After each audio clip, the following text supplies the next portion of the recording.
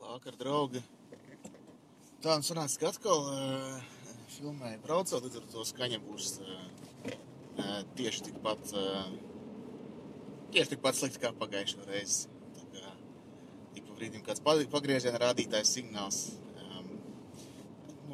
Kā teikt, laika nav daudz, tāpēc jāizmanto to, kas ir. Kā redzat pēc nosaukuma, šoreiz par ieguldījumiem finanšu tirgos.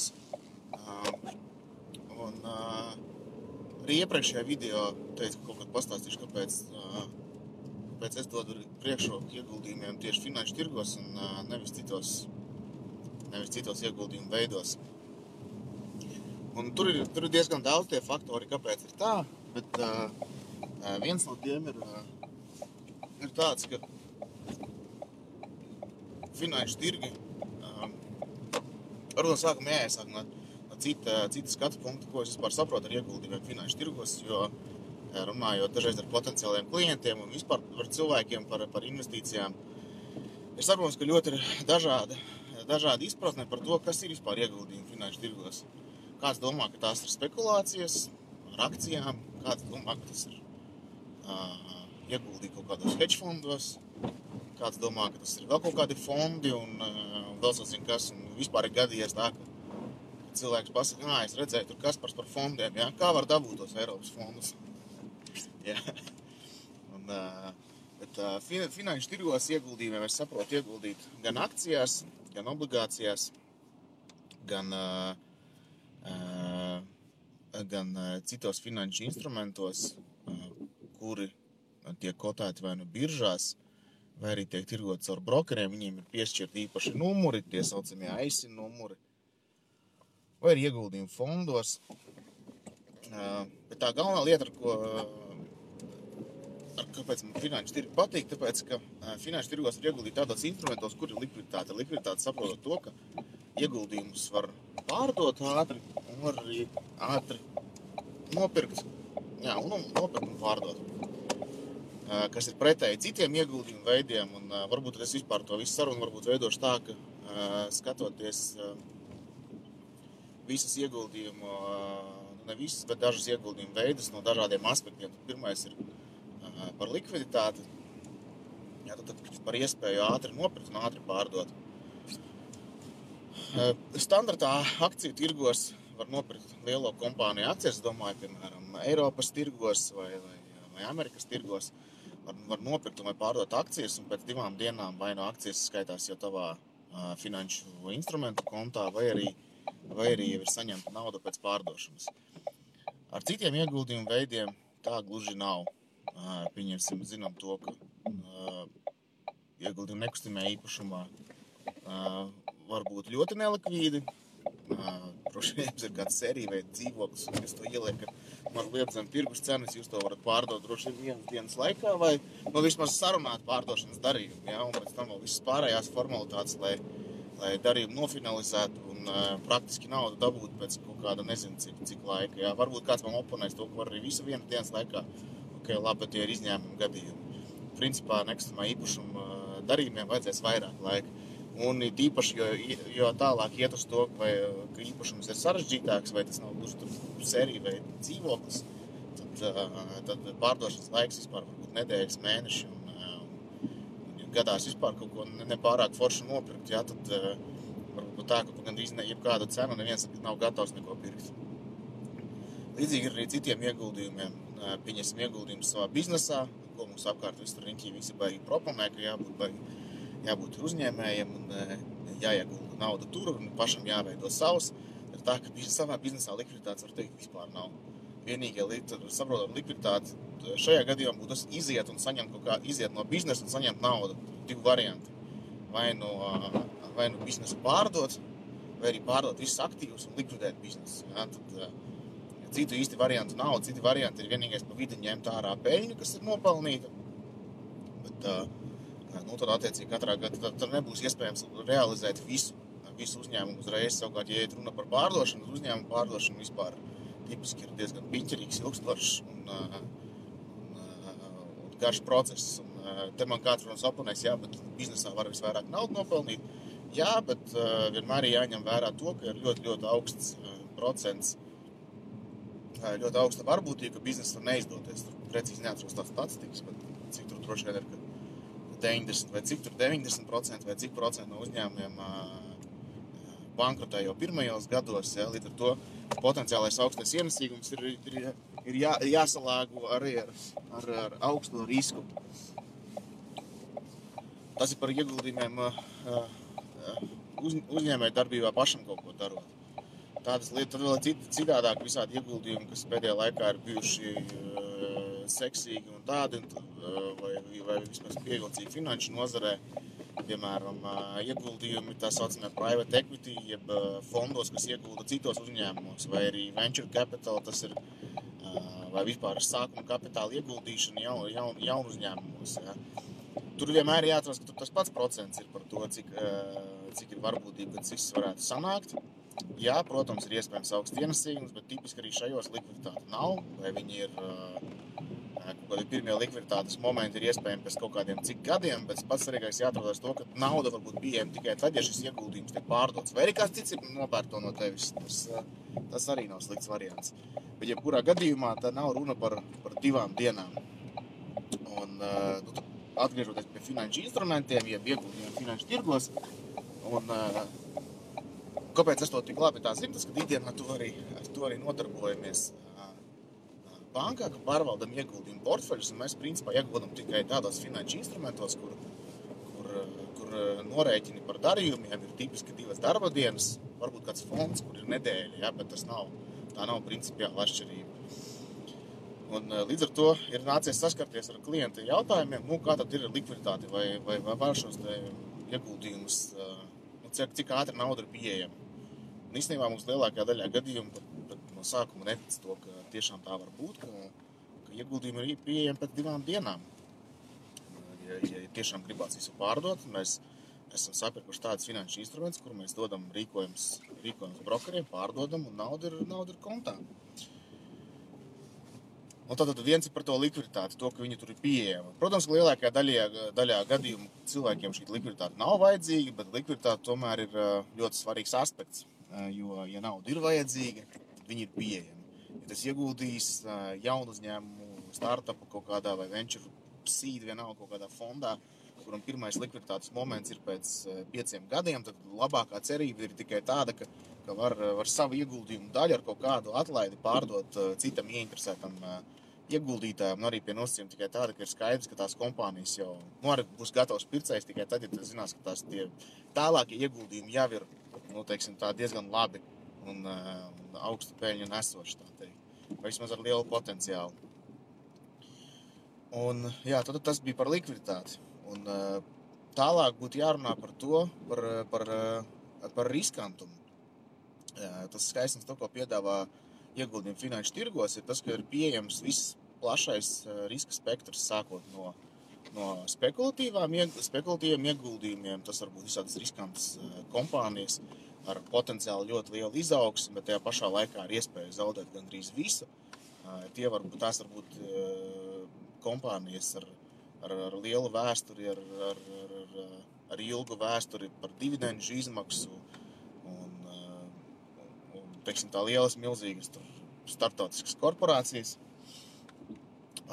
Tajā pašā laikā tie var būt tie saucamie biržās tirgojamie fondi, jeb ETF, kuros ir iekļauts iekšā daudz kompānijas, piemēram, S&P 500 indeksu, ETF var nopirkt, kuram izmaksas pārvaldīšanas ir gandrīz nekādas, un vienkārši ar vienu klikšķi var nopirkt daļiņu no ASV finanšu tirgus, un ja vajag, var pārdot, un pēc 2 dienām nauda ir kontā.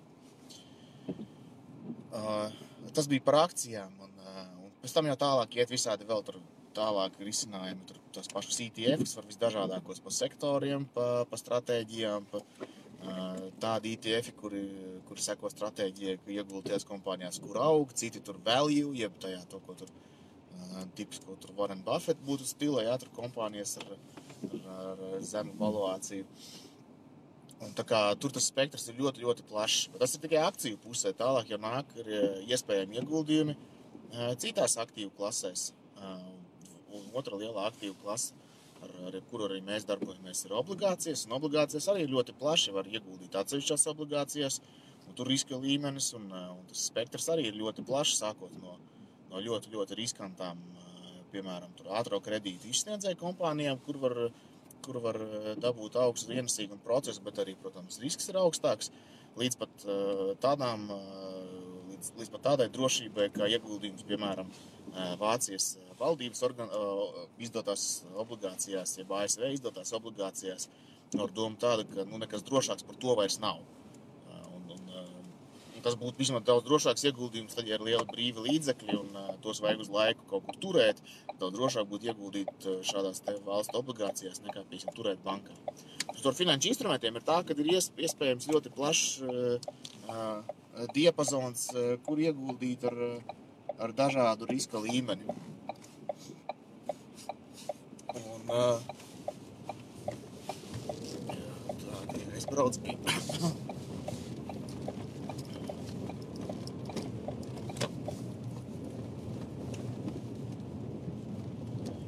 Jā, tad, kā teicu, ar ļoti plašu to riska līmeni un attiecīgi arī ienesīgumu. Bet tas, ko es biju līdz šim teicis, principā visiem šiem instrumentiem, tad ieguldot tur savus personīgos portfeļus vai arī nododot tos pārvaldībā, tad apjoma droši vien būs tik liela, ka jebkurā gadījumā var veikt ieguldījumu un saņemt. Un, ja vajag to pārdot, tad naudu saņemt 2-3 dienu laikā. Vai arī vēl ir variants ieguldījumu fondos, kurus pārvalda ļoti liels startautiskas firmas, kur tipiski ir tā, ka arī šis ieguldījums iesniedzot pārdošanas orderi, tad pāris dienu laikā, ja tur nedēļa kaut kas tās ir atkarīgs no tā, ar kādiem partneriem strādā, tad šī nauda atkal jau ir pieejama. Jā, un tas pats droši vien citos ieguldījumu veidos, ja tur nekustamajos un kur tur vēl, ir tas, ka ir iespējams augstāki ienesīgumi un tam līdzīgi, bet gandrīz nekur nav šis likviditātes elements, ko es biju minējis, ka nauda ir pieejama ātri un uzreiz, nosacīt uzreiz. Ja. Un vēl par finanšu instrumentiem ir tas, ka, piemēram, ja runa ir par, teiksim tā, priekš tādu profesionālu ieguldītāju pasaules pārāk lieliem portfeļiem, tur pieņemsim sākot no 100 000, ja, tad tur jau ir diezgan plašas iespējas uztaisīt šo portfeli diversificētu. Savukārt, ja būtu runa par kaut kādiem citiem ieguldījumiem, pieņemsim tur nekustamais īpašums, ja negribās ņemt kredītu, ja, lai uzlabotu ienesīgumu. Ja neņemt kredītu, ja, tad iespējams, ka viens pats nekustamais īpašums ir 100 000 vai arī kaut kādi mazāki dzīvokļi vai kaut kas 2-3 dzīvokļi. Ja, bet tā nav baigā diversifikācija, ja tev ir vienā valstī, vienā vietā, vienā mikrorajonā, vienalga, ja, bet jebkurā gadījumā, ja tev viņi visi ir Latvijā, ja, tad nevar īsti objektīvi runāt par kādu diversifikāciju.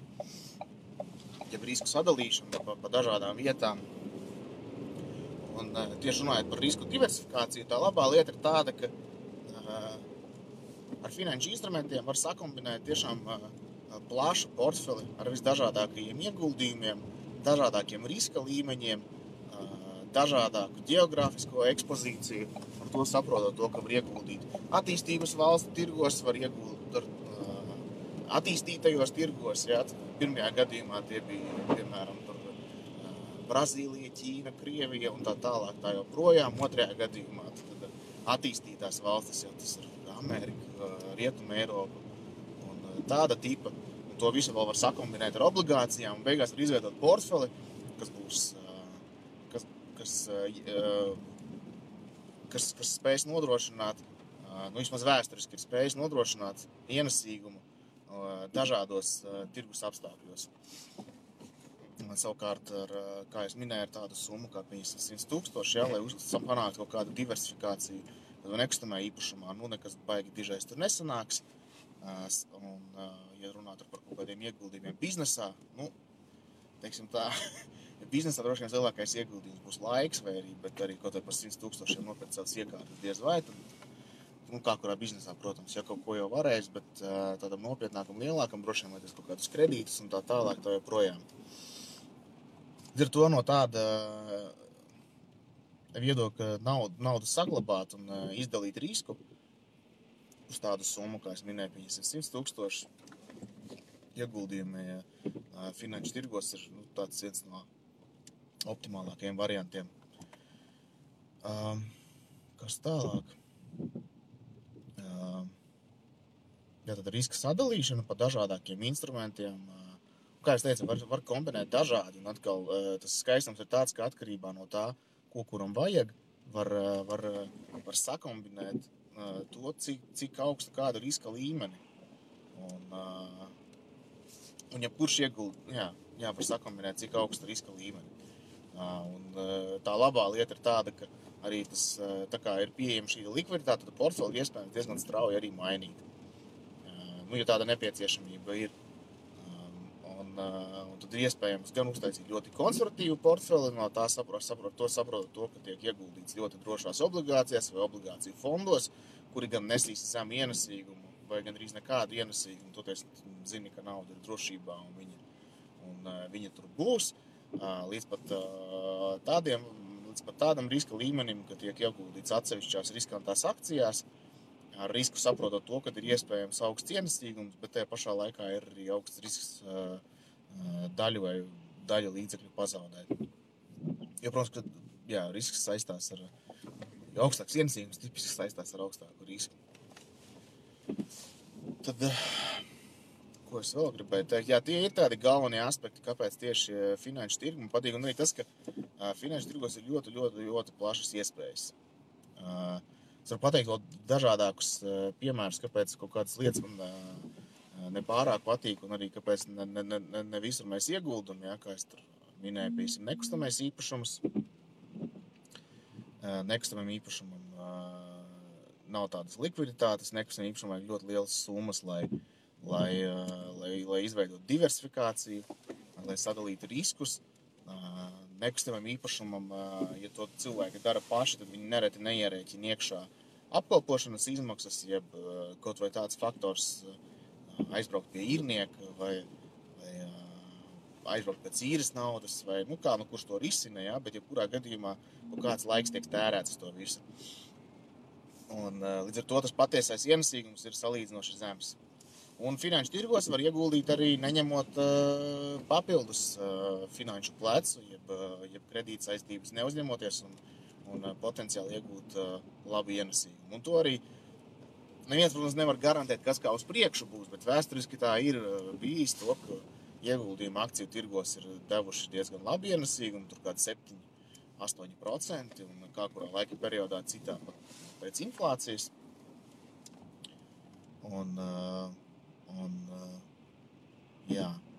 Tas arī ir. Laikam arī viss apstājās runājamies, bet ja es kaut ko esmu aizmirsis, vai kaut kādu iebildumu, tie, kas noklausījās vai noskatījās, lūdzu sakiet, un ir jau dažas domas, ko vēl kaut kādas priekšu pastāstīt, bet es ceru, ka šie bija tādi divi galvenie faktori, tieši likviditāte un iespēja diversificēt plaši savu portfeli, kāpēc tieši finanšu ieguldījumi finanšu tirgos ir mani favorīti. Un kāpēc arī es tajā nozarē esmu. Labi, tad ar to laikam arī viss šovakar, un tiekamies citā video. Starp citu vakar, ja kāds ir noskatījies un noklausījies tik tālu, tad blogā ir jauns raksts par uzkrājumu laiks. Sanāk laiks, aiziet, izlasat, un tad tiekamies citā reizē, un ja kas sakāms, rakstiet, dodiet ziņu. Labi, čau, jauku vakaru visiem, un tiekamies citā reizē.